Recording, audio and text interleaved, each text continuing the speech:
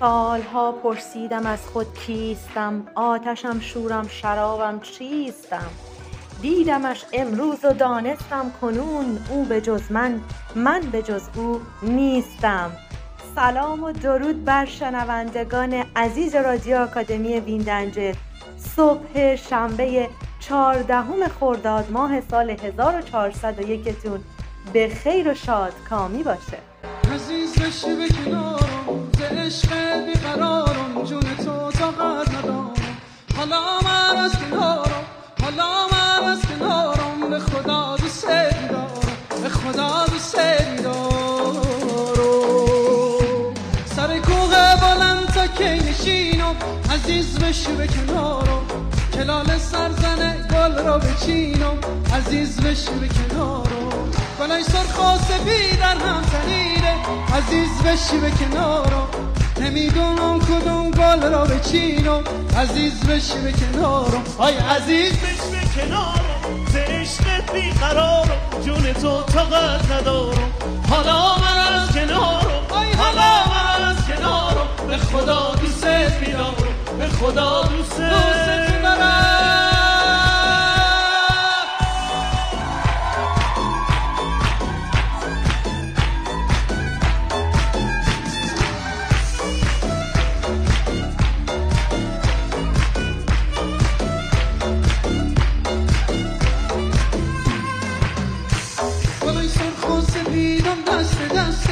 عزیز بشی به کنارم، میون سنگ مرمر ریشه بسته، عزیز بشی به کنارم، الهی بشکنه اون سنگ مرمر، عزیز بشی به کنارم، که یار نازنین تنها نشسته، عزیز بشی به کنارم. آی عزیز بشی به کنارم، ز عشق بیقرارم، جون تو طاقت ندارم.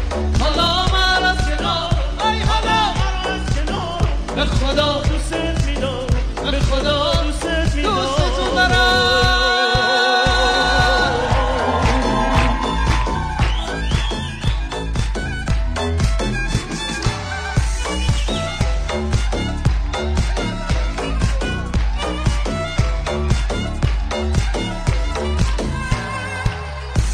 سر کوه بلند تا کی نشینم، عزیز بشی کنارم، کلال سرزنه و گل را بچینم، عزیز بشی به کنارم. گلای سرخ و سفید در هم تنیده، عزیز بشی به کنارم، نمیدونم کدوم گل را بچینم، عزیز بشی به کنارم. آی عزیز بشی به کنارم، ز عشق بیقرارم، جون تو طاقت ندارم. حالا من از کنارم، حالا من از کنارم، به خدا دوست می‌دارم، به خدا دوست دارم.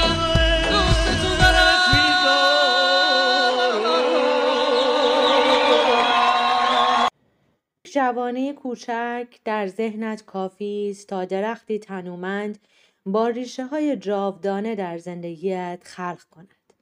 به ندای درونت گوش کن و امروز قاصدک رویاهایت را به پرواز در بیار.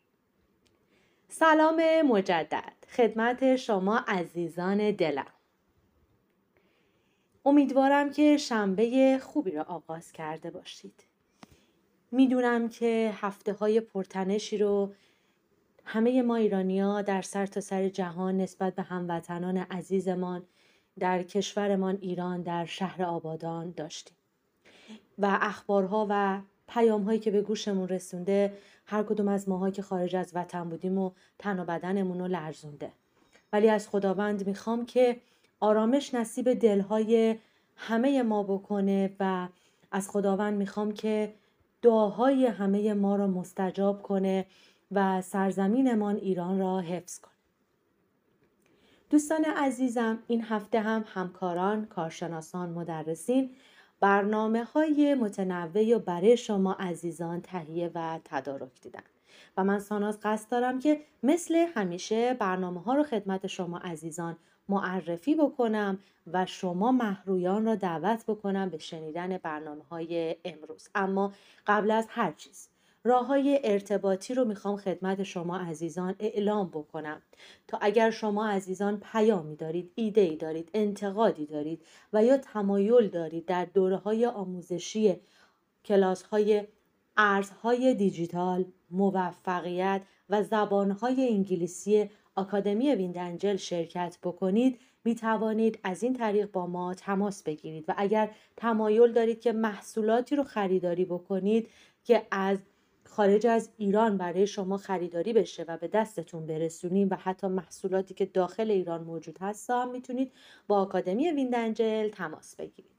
و اما راه‌های ارتباطی رو خدمت شما عزیزان اعلام میکنم.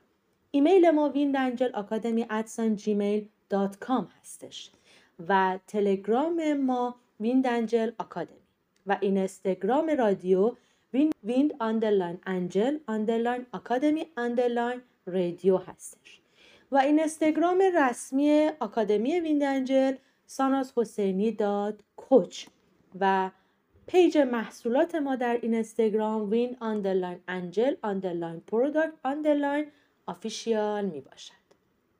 و اما میرم سر معرفی برنامه‌های امروز. مثل همیشه در بخش اول برنامه‌های رادیو آکادمی ورزش و سلامت رو داریم توسط کارشناس ورزشی عزیزمون مهربانو زهره گنجی عزیز. برنامه اخبار ارزهای دیجیتال رو داریم. من ساناز در کنار شما عزیزان هستم. این هفته قسمت دوم مقاله قرص‌های روحی رو داریم که قسمت دومش رو مبینای عزیز ما برای شما خوانش میکنه. و همچنین سپس برنامه دلنوشته رو داریم که توسط راضیه عزیزمان دلنوشته زیبایی را برای شما خوانش میکنه. برنامه آشپزی رو داریم با سارای عزیز که امروز هم یک آموزش دیگری رو در خصوص آشپزی برای شما عزیزان دارن. و برنامه طب کهن رو داریم توسط کارشناس تغذیه عزیزمون مهربانو زهره گنجی عزیز و همچنین میرسیم به بخش شعر و ادب پارسی با میترای عزیز که چند وقتی است که داریم قصه های 1001 شب رو با صدای میترای عزیز از رادیو آکادمی ویندنجل میشنویم. این هفته شب 20 را میترا برای شما عزیزان خوانش میکنن و مثل همیشه که دوست نداریم از حضور شما عزیزان خداحافظی کنیم اما مجبوریم که این کار رو بکنیم. پایان برنامه رو داریم و من ساناز در کنار شما عزیزان هستم. وقتتون رو بیش از این نمیگیرم. شما رو دعوت میکنم به شنیدن برنامه‌های امروز.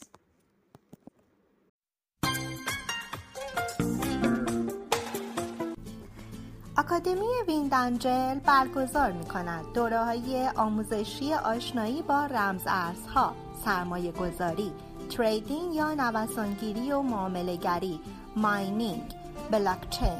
شما عزیزان جهت ثبت نام میتونید از طریق راه‌های ارتباطی ما که الان خدمتتون عرض میکنم اقدام نمایید. ایمیل ما windangelacademy@gmail.com، تلگرام ما @windangelacademy و پیج اینستاگرامی ما @sanazhosseini.coach.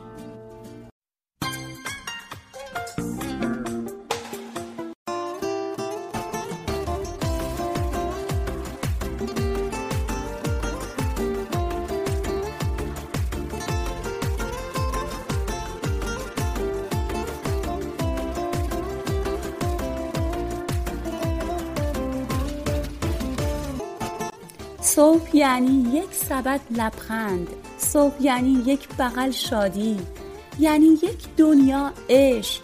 صبح یعنی خندیدن از اعماق وجود به شکرانه داشتن نفسی دوباره.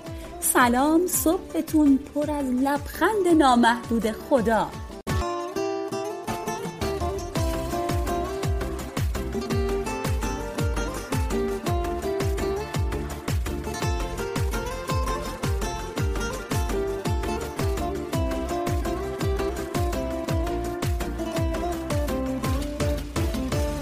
سلام و عرض ادب دارم خدمت تک تک شنوندگان، دوستان و همراهان همیشگی رادیو آکادمی ویندنجل.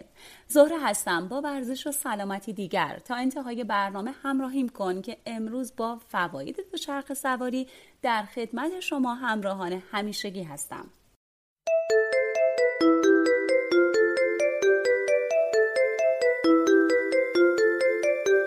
kisses of the sun were sweet, I didn't blink, I let it in my eyes. Like an exotic drink, the radio playing songs that I have never heard, I don't know what to say. دوچرخه سواری یک تمرین فوق‌العاده است که شما رو فعال نگه می‌داره. میتونه به شکلی یک سبک زندگی سالم هم از نظر جسمی و هم از نظر ذهنی کمک کنه. این ورزش به طور معمول به ویژه با شدت بالا میتونه به کاهش سطح چربی بدن شما کمک کنه که مدیریت وزن سالم رو ارتقا میده. این فعالیت عملکرد کلی پایین‌تنه شما رو بهبود میبخشه و ماهیچه‌های ساق پا رو بدون فشار بیش از حد به مفاصل تقویت میکنه. اثرات افزایش سلامت دوچرخه سواری ممکنه به بهبود سطح کلسترول کمک کنه که میتونه سلامت قلب و عروق شما رو تقویت کنه و شانس سکته و حمله قلبی رو کاهش بده. دوچرخه سواری میتونه احساس استرس، افسردگی یا اضطراب رو کاهش بده. تمرکز بر جاده یا حرکت در هنگام دوچرخه سواری میتونه به شما کمک کنه تمرکز و آگاهی از لحظه حال رو افزایش بدید. این ممکنه به شما کمک کنه تمرکز شما بالاتر بره.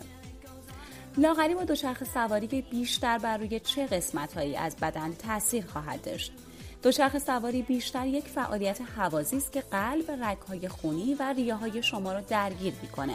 به همین دلیل هنگام دوچرخه سواری عمیق‌تر نفس می‌کشید.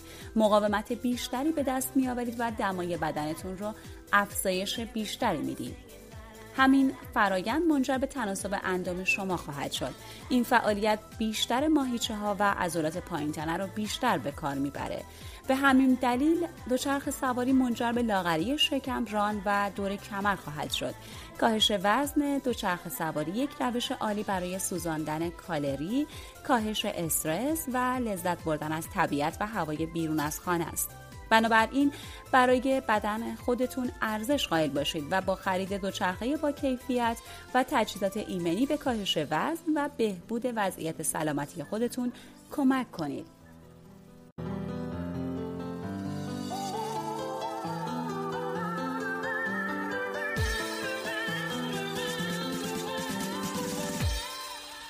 شنوندگان عزیز، دوستان نازنین، به پایان برنامه ورزش و سلامت رسیدیم. امیدوارم مطالب براتون مفید بوده باشه. زندگیتون پر از خوشی‌های تمام نشدنی. خدا یار و نگهدارتون.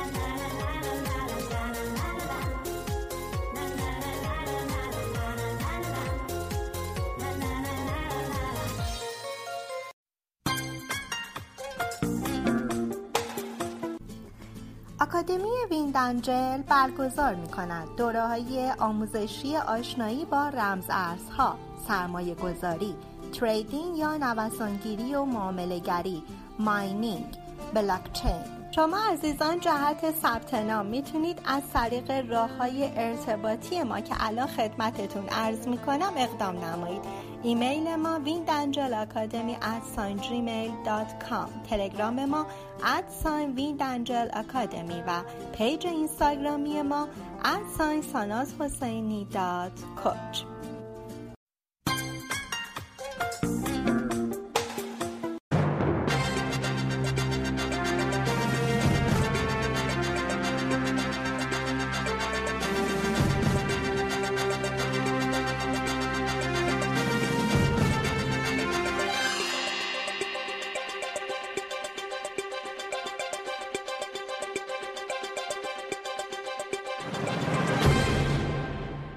درود مجدد خدمت شما شنوندگان عزیز. ساناز هستم با بخش خبری ارزهای دیجیتال.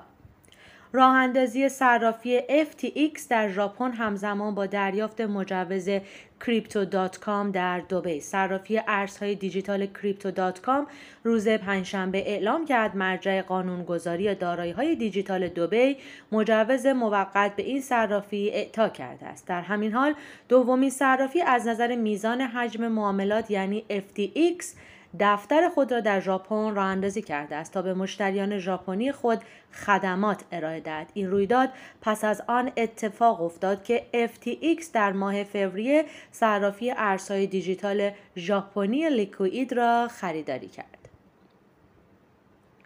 ژاپن لایحه‌ای را تصویب کرده است که وضعیت قانونی استیبل کوین‌ها را با درخواست‌های حمایت از سرمایه‌گذاران به رسمیت می‌شناسد. درخواست کمیته درآمد دولتی ارمنستان از بانک مرکزی این کشور برای قانونگذاری ارزهای دیجیتال. کمیته درآمد دولتی ارمنستان از بانک مرکزی این کشور خواسته است تا در راستای قانونگذاری ارزهای دیجیتال در این کشور اقدام کند. رستم باتسیان رئیس این نهاد در پارلمان ارمنستان عنوان کرد بدون قانونگذاری این حوزه اجازه می‌دهیم تراکنش‌های مشکوک انجام شود. همچنین مواردی از فرار مالیاتی و پولشویی با استفاده از ارزهای دیجیتال مشاهده شده است. و اما 10 رمز ارز با بیشترین میزان حجم معاملات در 24 ساعت گذشته: تتر، بیت کوین، اتریوم، USD کوین، بایننس USD، فلکس کوین، VNDC، سولانا، XRP، ویوز. ایلان ماسک گفت احساس بسیار بدی نسبت به اقتصاد آمریکا دارم. ایلان ماسک مدیرعامل شرکت‌های تسلا و اسپیس ایکس در ایمیلی به مدیران اجرایی خود در شرکت تسلا اظهار کرد احساس بسیار بدی نسبت به اقتصاد ایالات متحده دارد. وی اخیراً هشدار داده است که اقتصاد ایالات متحده در حال حاضر در یک رکود به سر میبرد و یا در حال پیش رفتن به سمت آن است. او همچنین گفته است که باید حدود 10% از کارکنان شرکت تسلا را کاهش دهد. گفتنی است که جو بایدن رئیس جمهور آمریکا نیز با عنوان کردن لیستی از سرمایه‌گذاری‌های کلان از شرکت‌های بزرگ به اظهارات ایلان ماسک پاسخ داد و در انتها برای او در سفرش به ماه آرزوی موفقیت کرد. توضیحات بلین مارکوس درباره علت وجود کلاهبرداری‌های گسترده در حوزه ارزهای دیجیتال. بیلی مارکوس بنیانگذار دوج کوین میگوید فضای ارزهای دیجیتال مملو از کلاهبرداری است و مقصران کاربران همین حوزه هستند. مارکوس مدعی شد جامعه ارزهای دیجیتال قادر نیست کنترل این فضا را در اختیار بگیرد و کلاهبرداران را از بین ببرد. او خاطر نشان کرد که کاربران این حوزه به جای شکار کلاهبرداران آنها را قادر به ادامه فعالیت خود می‌کنند. مارکوس جامعه ارزهای دیجیتال را مستحق آن دانست که اموالشان را به دست کلاهبرداران به سرقت می‌رود. تحلیلگر معروف بلومبرگ بیت کوین در نقطه عطف قرار دارد.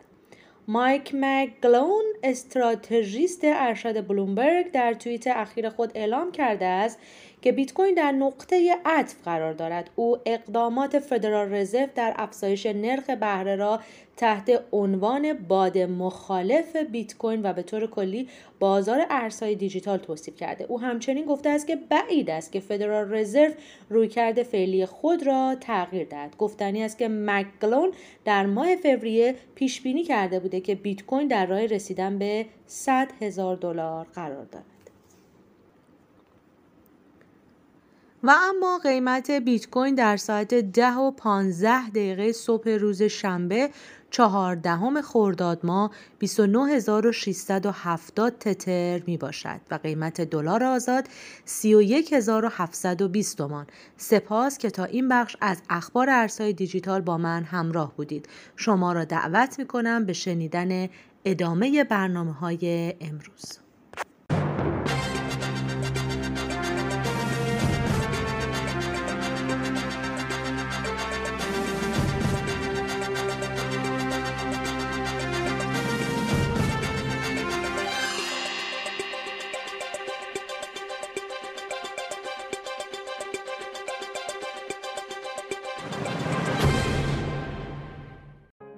سلام، من مبینا رضایی هستم و با قسمت دوم از مقاله خلق زندگی بهتر با 3 قرص روحی همراه شما هستم. قرص اول رو با هم دیگه مرور کردیم. قرص خود مراقبتی 3 تا راه حل براش پیشنهاد دادیم. اول اینکه ارتباطتون رو با افراد سمی قطع کنین. دوم اینکه ورودی‌های ذهنتون رو ازش مراقبت کنین، اینکه وقتتون رو چجوری میگذرونین و اینکه تا چه حد به خودتون و اعضای بدنتون احترام میذارین. و سومیش هم مدیتیشن بود. حالا میریم سراغ قرص دوم که قرص زندگی در لحظه است.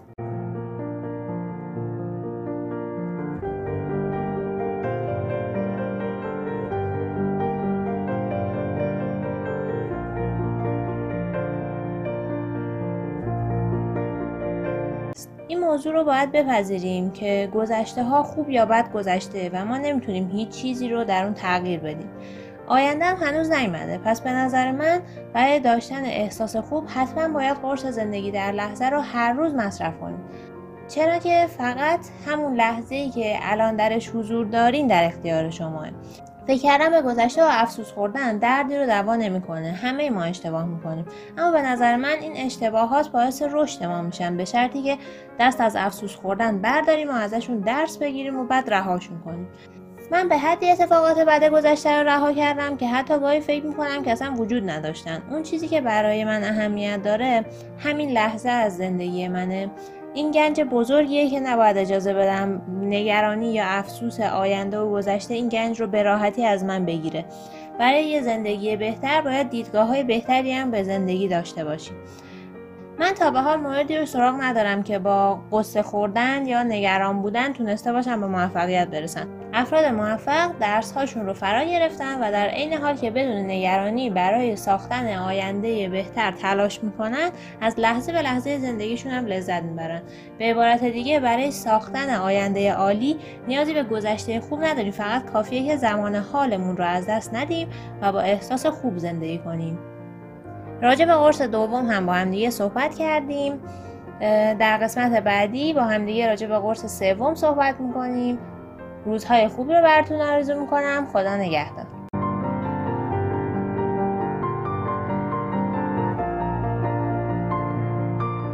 لیاقتت خودت تعیین میکنی. ببین اگر الان در جایی هستی که راضی نیستی، مقصر خودتی. میدونی چطوری لیاقتت رو افزایش پیدا میکنه؟ آدم‌هایی که دور و برت قرار میگیرن، فرصت‌هایی رو که شکار میکنی، مطالبی رو که یاد میگیری، مربیانی رو که فالو میکنی، آنچه که در ذهنت میگذره. ببین تو لیاقتی رو داری که بهترین امکانات رو داشته باشی، بیشترین ثروت رو داشته باشی، قشنگترین پست رو داشته باشی. تو لیاقتت اینه که رو قله ها باشی. تو خودت دست کم گرفتی.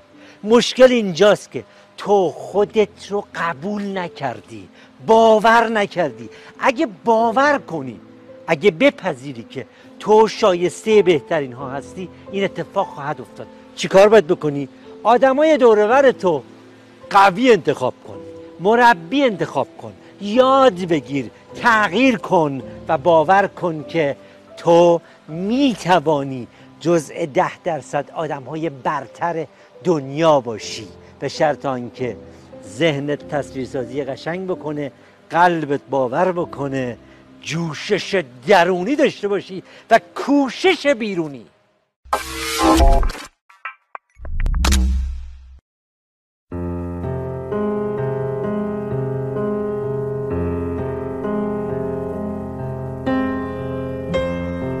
دوستان و شنوندگان رادیو آکادمی، درود بر شما. راضیه قوادی هستم، کارشناس ارشد ادبیات فارسی. گوش دلتان را بسپارید به خوانش دلنوشته امروز با عنوان داستان دستان.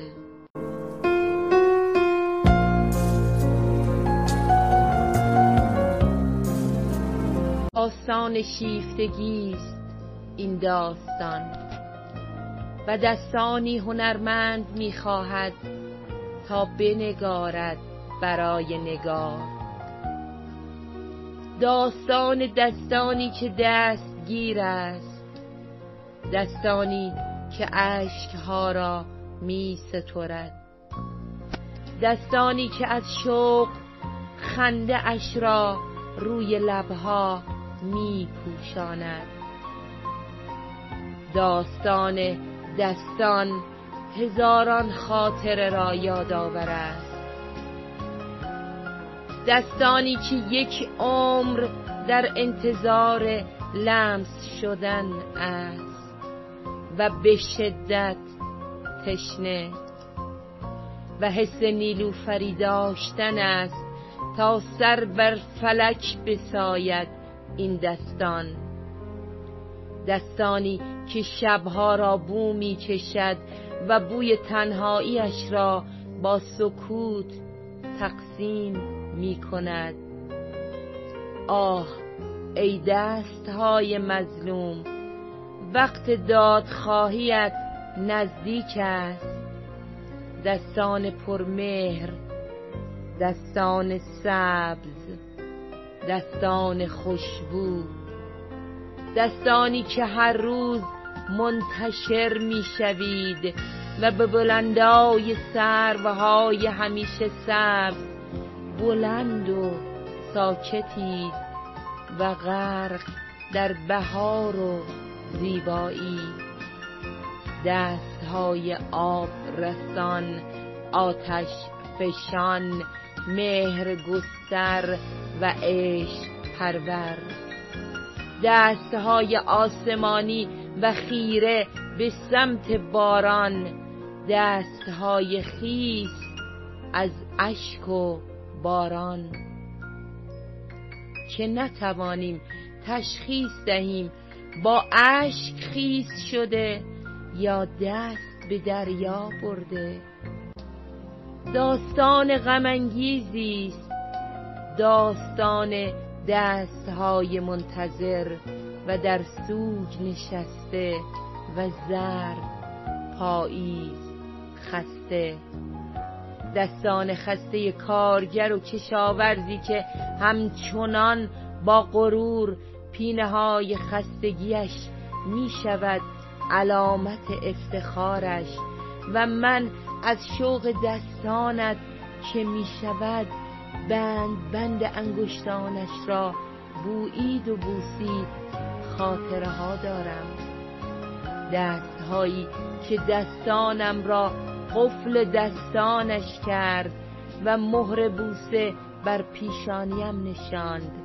دستانی که با دسته‌ای گل نرگس، با آبپاشی که عشق را می پروراند تا بار نیکو دهد بوته‌های ناز پروردش.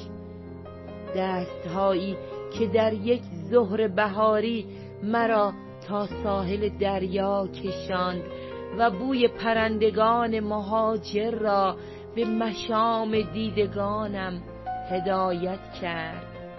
دستهایی که بوی خدا را در گوشه گوشه دلهای لبالب از آشفتگی می پراکند. داستان دستان هیچگاه تمامی ندارد، تا لبی می خندد، تا چشمی می گرید، تا دردی در سر تا سر شهر می پیچد و تا قلبی منتظر است. دستهایی که هزار روییدن را زنده می کند و تا ابدیت جاری است. در پهندشت زیبایی ها می بارد و تا افقهای دوردست گسترده می شود. این داستان زیبا از دستهایی می گوید که از وجودی شفابخش برمیخیزد. دستهایی که انگشتانش شفابخش است. بند انگشتش، یک بند انگشتش 100 گره می گشاید، 100 غم می زداید، 100 مشکل حل می کند. 100 و از دستهایی می گوید که تا ساعت 4 صبح گره کور دستان یار است و چه آرامش دلخواهی در سطر این داستان نهفته است.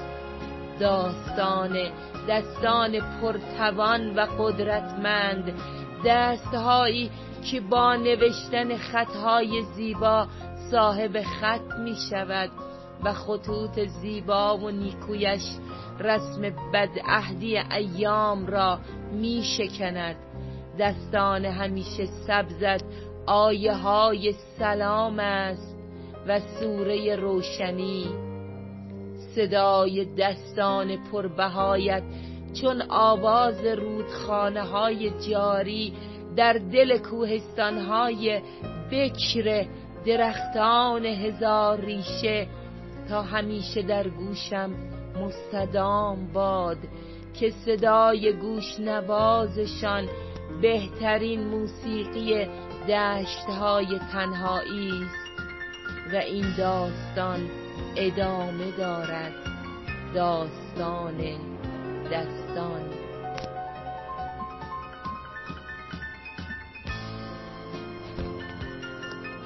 راضیه قبادی، رها، خوانش خرداد 1401، تهران.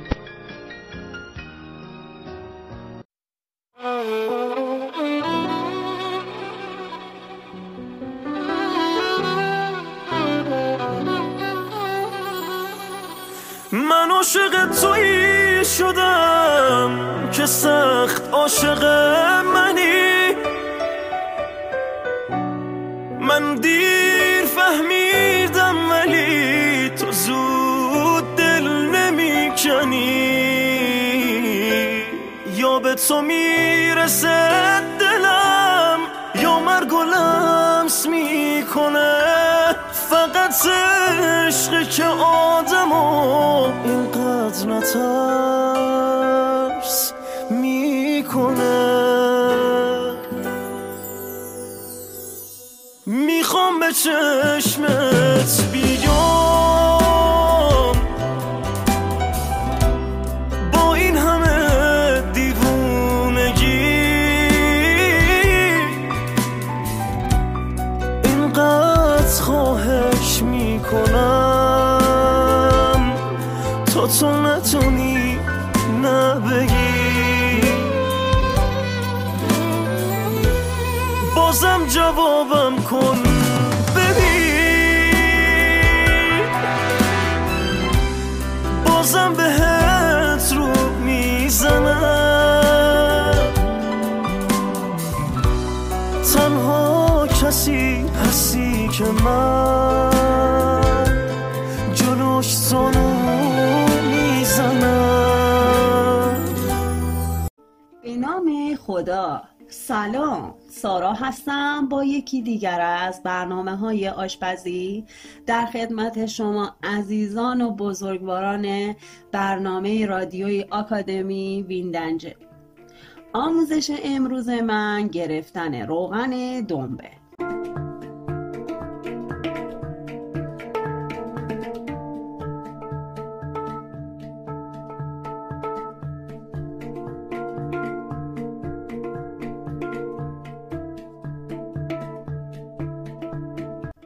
روغن دنبه یکی از روغن‌هایی هست که سرشار از ویتامین و به هیچ عنوان جذب بدن نمیشه و دارای سم نمی باشد و باعث میشه که بدن سالمی رو داشته باشیم.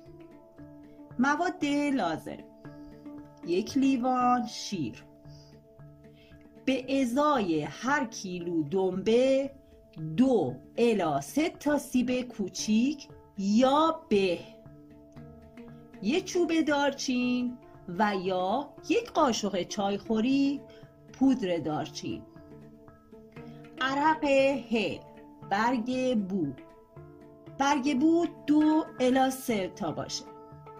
هویج هم برای رنگ و جذب چربی مضره.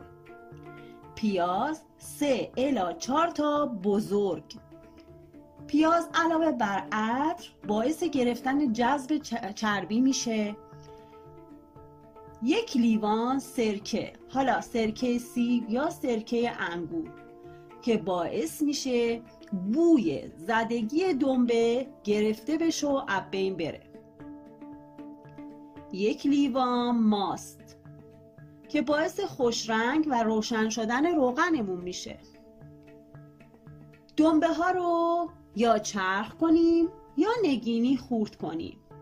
اول 1 ساعت بگذاریم تا روغن رو در قابلمه بذاریم به حالت پخت. دنبه ها رو که داخل قابلمه ریختیم حرارت رو روی ملایم میگذاریم که به حالت پخت در بیاد. حتما 1 لیوان شیر رو داخلش بریزید تا بجوشه. بعد بقیه اقلامی رو که بهتون گفتم بجز ادویه به دنبه اضافه میکنیم و حال بذارید با حرارت خیلی کم به مدت 4 الی 5 ساعت روی شعله ملایم بجوشه و به روغن بیفته. در نهایت که خوب روغنمون به دست اومد، حالا مقدار کمی ادویه معطر بهش اضافه میکنیم. البته اینم بگم که ادویه به دلخواهه. من بهتون پیشنهاد میکنم به جای ادویه به مدت خیلی کم پوست پرتقال رو داخلش بذارین اگر فصل پرتقاله، تا یه مقدار بوی عطر پرتقال رو به خود بگیره. و بعد از اینکه روغن ما و دنبه ما به روغن افتاد، حالا روغن رو از صافی رد میکنیم. میتونیم در داخل شیشه های بزرگ و در ظرف های قرار بدیم و هر دفعه غذایی خواستیم درست کنیم از روغن استفاده کنیم. خلاصه بگم براتون که عالیه. مخصوصا روی برنج 1 قاشق بذارید. به به چه عطری گرفت. باورت نمیشه که این همون دنبه‌ای بود که دوستش نداشتی.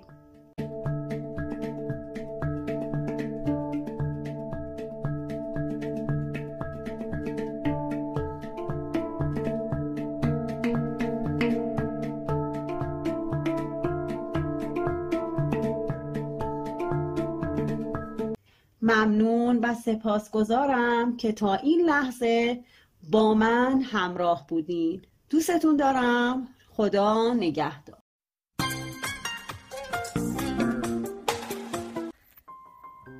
دونستن این که چه نوع تب و یا مزاج رو داریم هم به ما کمک میکنه که چه نوع مواد غذایی رو مصرف کنیم و همین که چه نوع رژیم غذایی رو رعایت کنیم. میخوام یک پیج اینستاگرامی رو بهتون معرفی کنم که مطالب خوب آموزنده‌ای رو در این زمینه دارم و همچنین میتونید ازشون برای شناسایی نوع مزاجتون مشاوره بگیرید.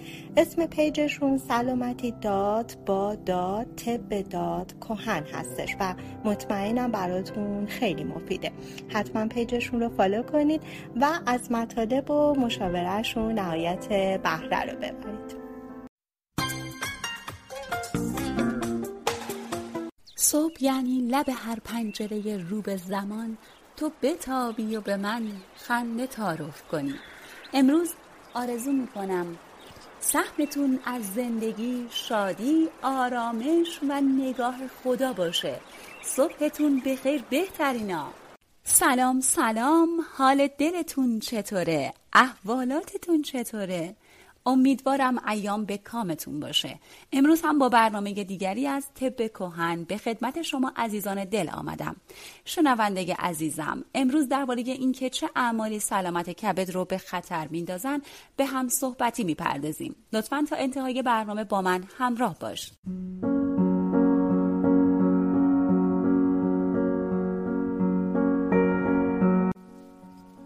مهمترین اصل در حفظ سلامت کبد که در طب ایرانی مورد تاکید قرار گرفته امر تغذیه و رعایت آداب و قوانین صحیح غذا خوردنه. بخشی از دستورات کلی در حفظ سلامتی کبد رو خدمتتون عرض میکنم. پرهیز از نوشیدن آب سرد مخصوصا در حالت ناشتا و بلافاصله بعد از آمیزش جنسی، استحمام و ورزش شدید. پرهیز از تحمل تشنگی به مدت طولانی، پرهیز از نوشیدن آب در وسط خواب، پرهیز از انجام فعالیت بدنی شدید بلافاصله بعد از خوردن غذا و نیز در حالت خالی بودن معده. پرهیز از مصرف گوشت‌ها و غذاهای غلیظ مثل گوشت گاو، نان فطیر، برنج کته، حلواهای چرب، رشته آش، کله پاچه گوسفندی. پرهیز از مصرف نوشیدنی‌های خیلی شیرین و خوردن زیاد شیرینیجات، خصوصا شیرینیجات غلیظ نظیر برخی شیرینی‌های چرب و خامه‌ای موجود در قنادی‌ها. پرهیز از مصرف شیرینی در حالت سیری یا نوشیدن آب سرد بعد از خوردن شیرینیجات‌ها. پرهیز از نوشیدن آب سرد پس از مصرف خوراکی‌های گرم و پرهیز از خوردن کباب‌های خام یا سوخته.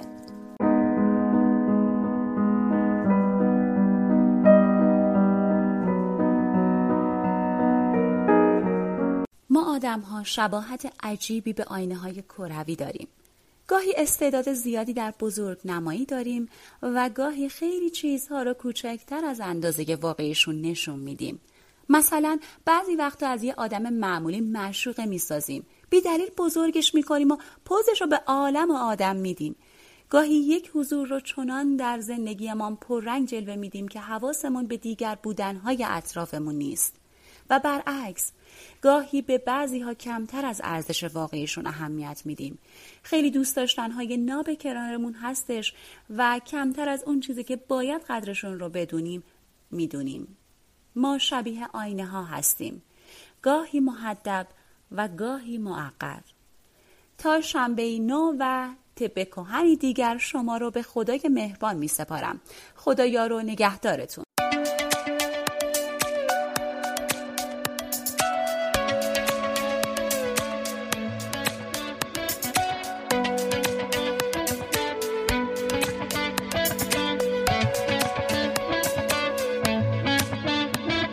نازم چقدر جست تو زرباهنگ نو خوبه که رقصی با تو در پیاده رو خوبه، یه بارم که شده دیوونه شو خوبه.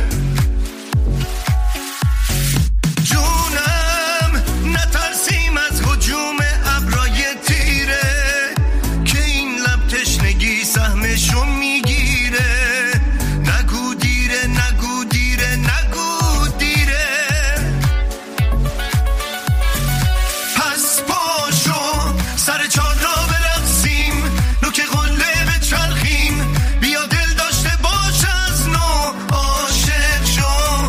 منو دورت بگردون، منو از تب بسوزون، برقصون و بچرخون. پس پاشو سر چار را برقصیم، نوک قله بچرخیم، بیا دل داشته باش از نو عاشق شو. منو دورت بگردون، منو از تب بسوزون، برقصون و بچرخون.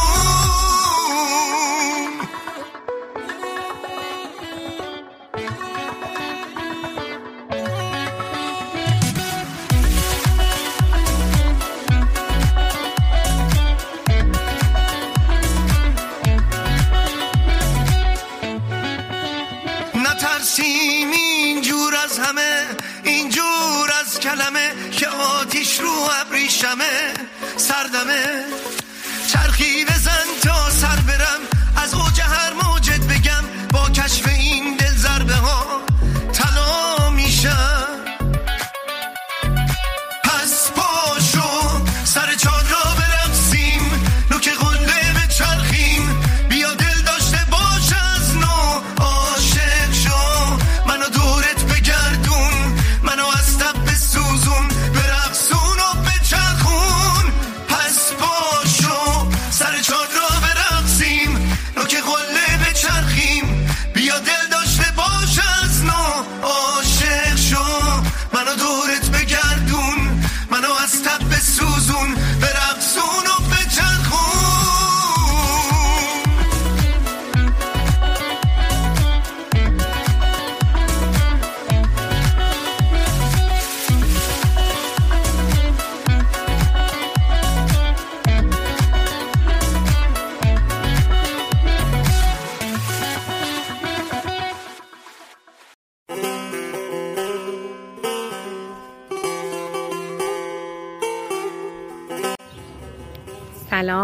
سلام به همه شنوندگان محترم و عزیز دلی که ما دوستدارشون هستیم، چون شنونده پروپاقرص برنامه‌های رادیو آکادمی ویندنجل هستم.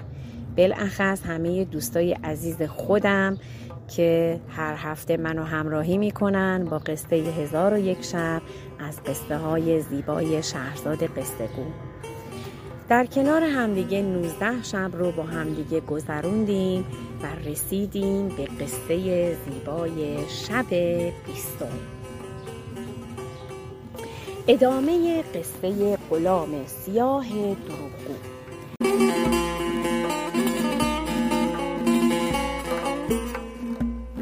و اما ای ملک جوانبخت، در ادامه داستان غلام سیاه دروغگو باید عرض کنم که پادشاه سرزمین بین النهرین از جا بلند شد و بر تخت ایستاد و گفت بسیار خوب، این برادرزاده و عمو را همراه با جلاد به بارگاه من بیاورید.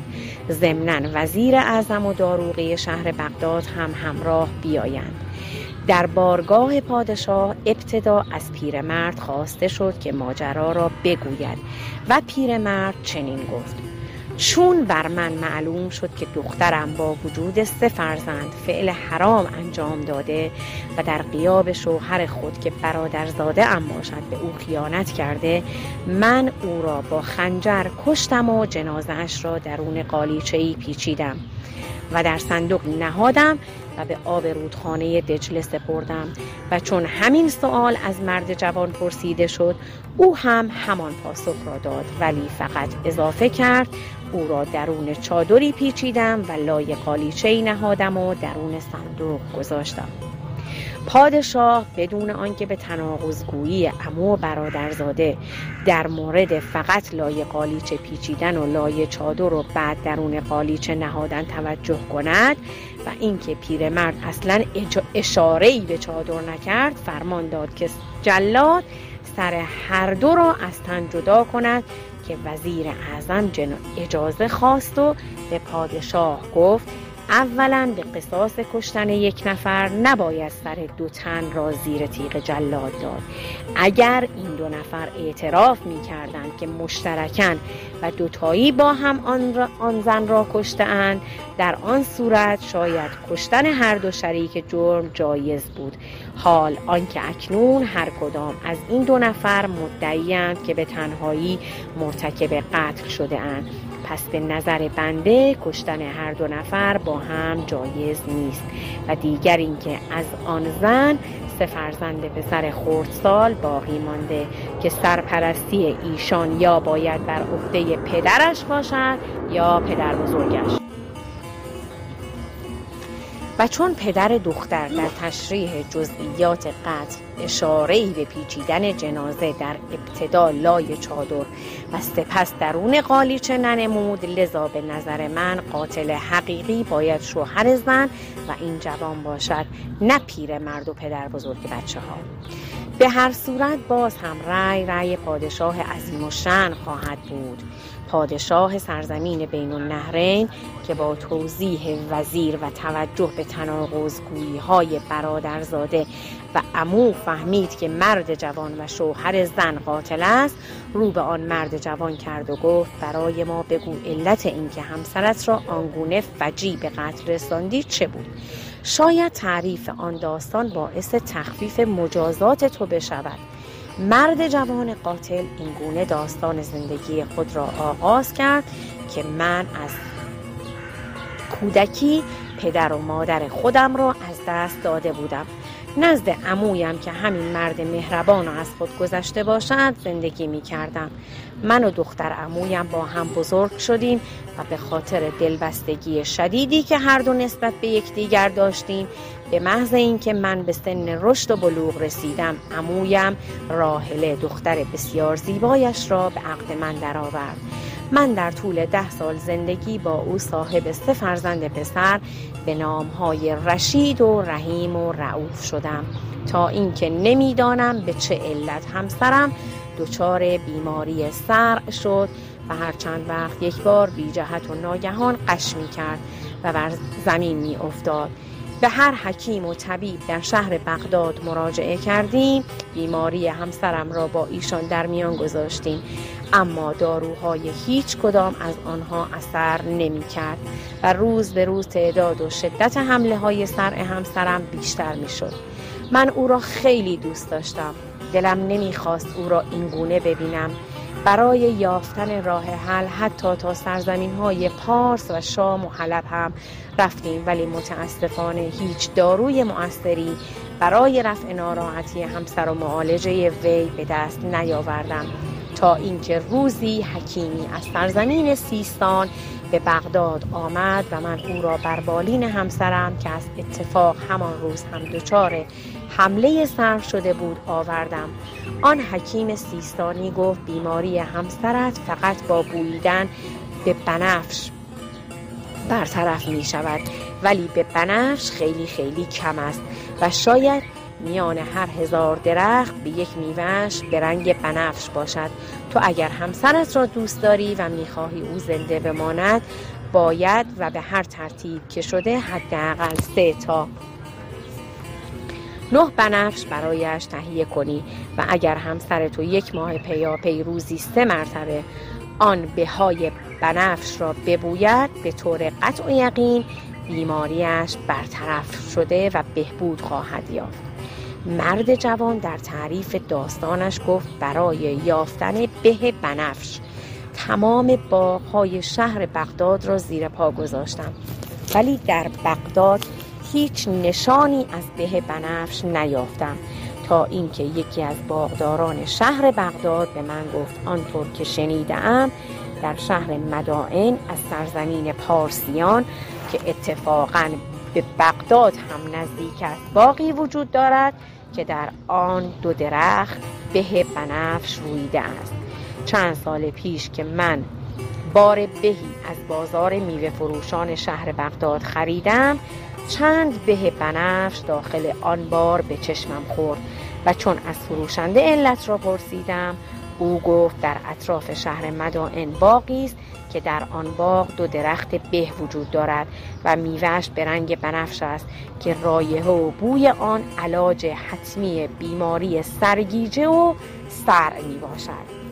من چون آن سخنان را از مرد میداندار و میوه فروش بازار شهر شنیدم، زن و فرزندانم را به دست عمویم سپردم و خود برای یافتن به بنفش رخت سفر به جانب شهر مدائن در سرزمین ایران بستم و تمام باغ‌های شهر مدائن سر زدم و از همه باغداران هم سوال کردم تا بالاخره صاحب درخت بهی را که میوه های آن به رنگ بنفش بود پیدا کردم. وقتی بهای به را پرسیدم، مرد باغدار گفت چون بوی خوش این بهای بنفش برطرف کننده بیماری های دماغی است، قیمت هر یک دانه آن 2 سکه زر سرخ است که فقط 3 عدد دیگر از آن هنوز بر سر درخت باقی مانده.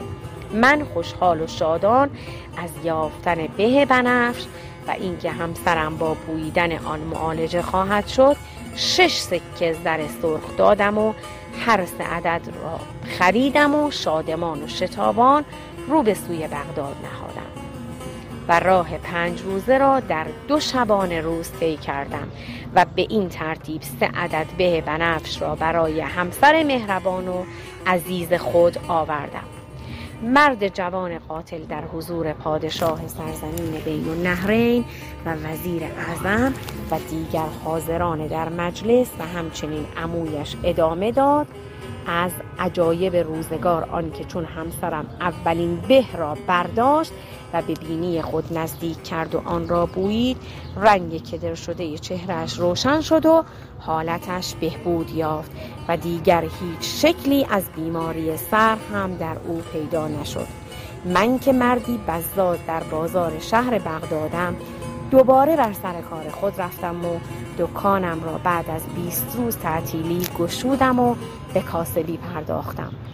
هنوز چند روزی نگذشته بود که روزی در مقابل مغازه‌ام غلام سیاهی را دیدم که 1 عدد به بنفش در دست داشت و در هوا میچرخانید و گهگاهی آن را به به بینی خود نزدیک می کرد و می بوید و به آواز بلند می خواند: نگارم داده این به را به دستم، نمی دانی که از بویش چه مستم. نمی دانید از دیدن آن غلام سیاه و مشاهده به بنفش در دستان او و شنیدن آن اراجیف شعرگونه به چه حالی در آمدم. منقلب و ناراحت غلام سیاه آوازخوان را صدا زدم و از او پرسیدم: این به را از کجا آورده ای؟ غلام سیاه با خنده تلخی پاسخ داد: ای جوان، گفتم که نگارم داده این به را به دستم. پرسیدم: نگار تو کیست؟ که پاسخ داد: نگار من در فلان کوچه و کوی منزل دارد که چون بعد از مدتها فراق و دوری به دیدارش رفتم و با او در خلوت نشستم، 3 عدد از این به ها را در کنارش دیدم. از او پرسیدم: این به ها چیست و از کجا آورده ای؟ گفت: شوهر ابله من که دلم نمیخواهد رویش را ببینم و فقط به خاطر پدرم تحملش میکنم، این به ها را برای من آورده و او 1 دانه از آنها را به من داد. غلام سیاه بعد از گفتن آن عبارت راه خود را کشید و رفت که من هم چشمانم سیاهی رفت و به زمین افتادم. بعد از مدتی که به هوش آمدم، خشمناک و عصبانی از جا برخاستم و دکان خود را بستم و از دکان قصابی محل هم کاردی عاریت گرفتم و وارد خانه شدم که همسرم را بر بستر خوابیده دیدم. با عصبانیت از زنم پرسیدم: بهای بنفش کجاست و آن 2 عدد آن را به من نشان بده. و گفت: 3 را نمیدانم چه شده است. و من دیوانه بدون آنکه سؤال دیگری از همسرم بنمایم، بدون معطلی کارد را در سینه‌اش فرو کردم و به سرعت جنازه‌اش را در چادرش پیچیده و لای یک قالیچه ابریشمی که هر جفت آن را در سفر به شهر مدائن از تجار فرش فروش کاشانی آنجا خریداری کرده بودم نهادم و قالیچه را در صندوقی گذاشتم و صندوق را بار استری کردم و آن را در شمال شهر بغداد ساعتی از غروب گذشته به آب انداختم. چون به خانه برگشتم، پسر بزرگتر 8 ساله خود را دیدم که در کنار 2 برادر کوچکترش نشسته و گریه می کند. علت گریه را پرسیدم. گفت: به خاطر کار زشتی که کردم گریه می کنم و شاید هم مادرم به همین خاطر قهر کرده و از خانه بیرون رفته. پرسیدم: کار زشت تو چه بود؟ که پاسخم داد: بدون اجازه 1 دانه از بهای مادرم را برداشتم و بازیکنان به کوچه رفتم که غلام سیاه زشتی آن را از من گرفت و با خود برد. جوان پارچه فروش قاتل در محضر سلطان سرزمین بین النهرین گریه کنان ادامه داد. بعد از شنیدن حقیقت ماجرا از زبان پسر 8 ساله‌ام رشید 2 دستی بر سرم کوبیدم و فریاد کشیدم تا به عمویم که در خانه بود از راه رسید و چون علت فریاد و شیون کردنم را پرسید، ماجرا را با او در میان گذاشتم و او هم چون من بر سر خود کوبید و شیون کرد و گفت: تصمیم گرفتن در هنگام خشم و عمل بدون مشورت و اندیشه و واکنش سریع بدون تدبیر نتیجه‌اش همین می شود که بر سرت آمده است.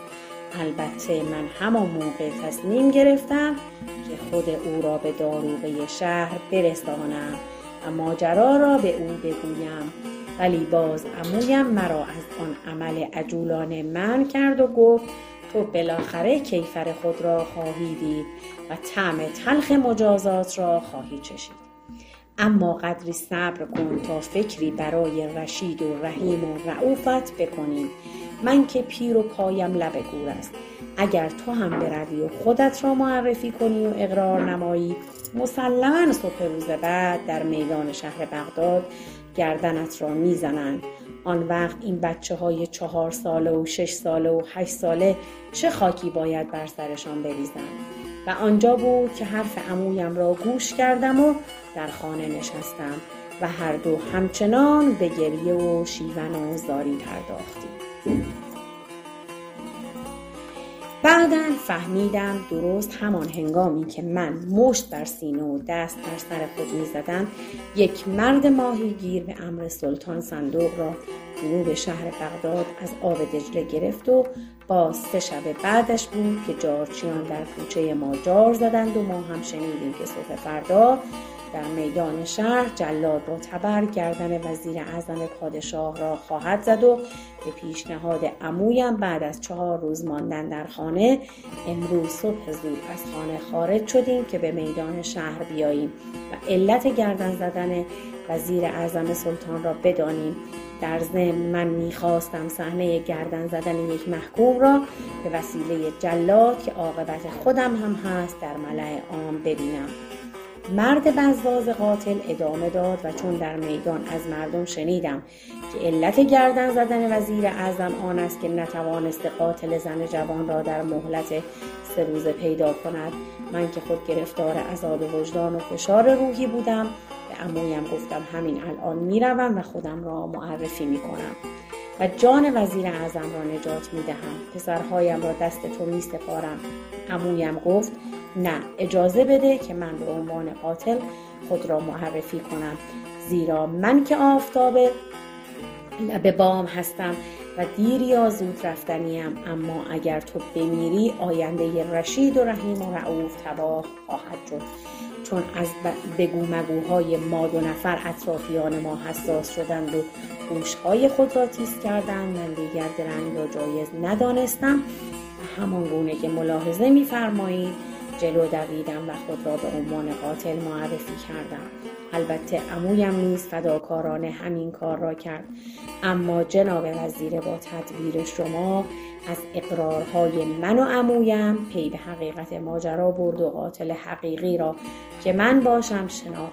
البته این را هم برای شما بگویم، هنگامی که من شرح آن عمل عجولانه و احمقانه خود را برای عمویم میگفتم، بدون دلیل از بیان اینکه ابتدا جنازه را لای چادر پیچیدم و سپس میان قالیچه نهادم گذشتم و همین مسئله باعث شد تا گناهکار حقیقی که من باشم از نظر شما شناخته شود. اکنون در برابر شما سلطان مقتدر استدعا می کنم که الان دستور بدهید جلاد سر از تن من جدا کند.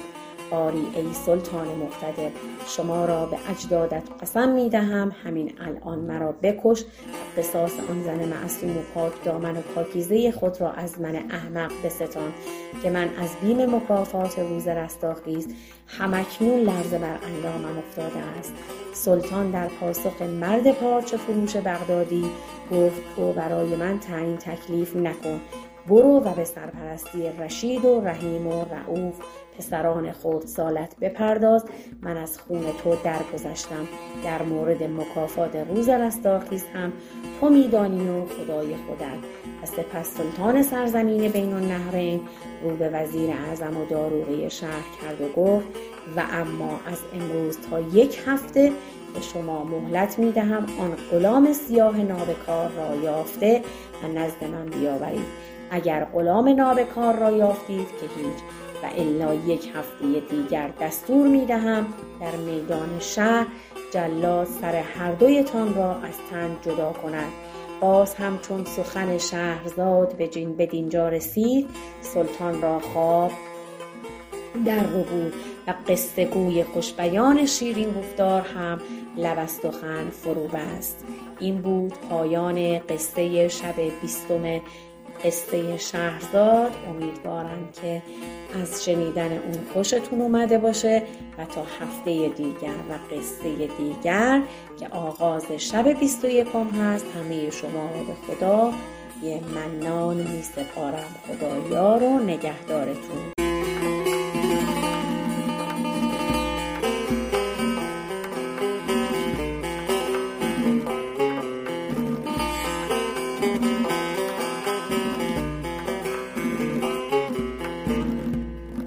چه چیزی بیشتر از هر چیزی عصبانیتون میکنه؟ بیشعوری؟ بله، واقعا دردآوره. بیشعوری مانع خیلی چیزاست. مانع این میشه که ما چیز نیک و خوب و زیبا رو رویت کنیم، مانع از این میشه که اعصاب خوبی داشته باشیم. واقعا بیشعور نه شاخ داره نه دم. کسی از ما، اگر بحث جسارت و اینها هم نیست، اینا واقعیته، اگر کارها رو به موقع و در حد لازم که اسمش به اندازه است انجام ندیم، شعور از اون فضا پریده. یه کلمه است ولی خیلی گسترده است، مفهومش و تمام همه جا رو در بر میگیره. هر چیزی که با دست ساخته بشه دست خدا لمسش میکنه. حتما خیلی از شما عزیزان مثل من به هنرهای دستی علاقه دارید. میخوام یه پیج رو خدمتتون معرفی کنم که با دستهای زیباشون بهترین ها رو خلق کردن. مطمئن هستم با دیدن کارهاشون عاشقشون میشید. آیدی پیجشون ماننا آندرلاین سرامیک هست. حتما از پیجشون دیدن کنید.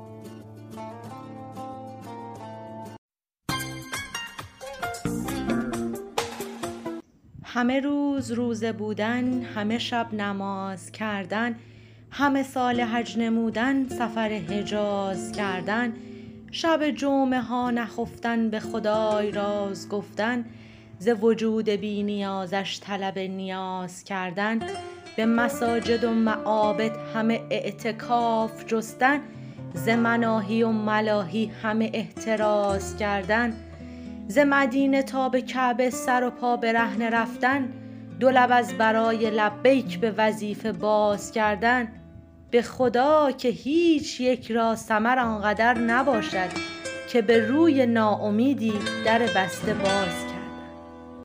همراهان عزیز، همدلان، سروران، سپاس که تا این بخش از برنامه‌های شنبه رادیو آکادمی ویندنجل با ما همراه بودید. تا هفته آینده خدایار و نگهدارتون.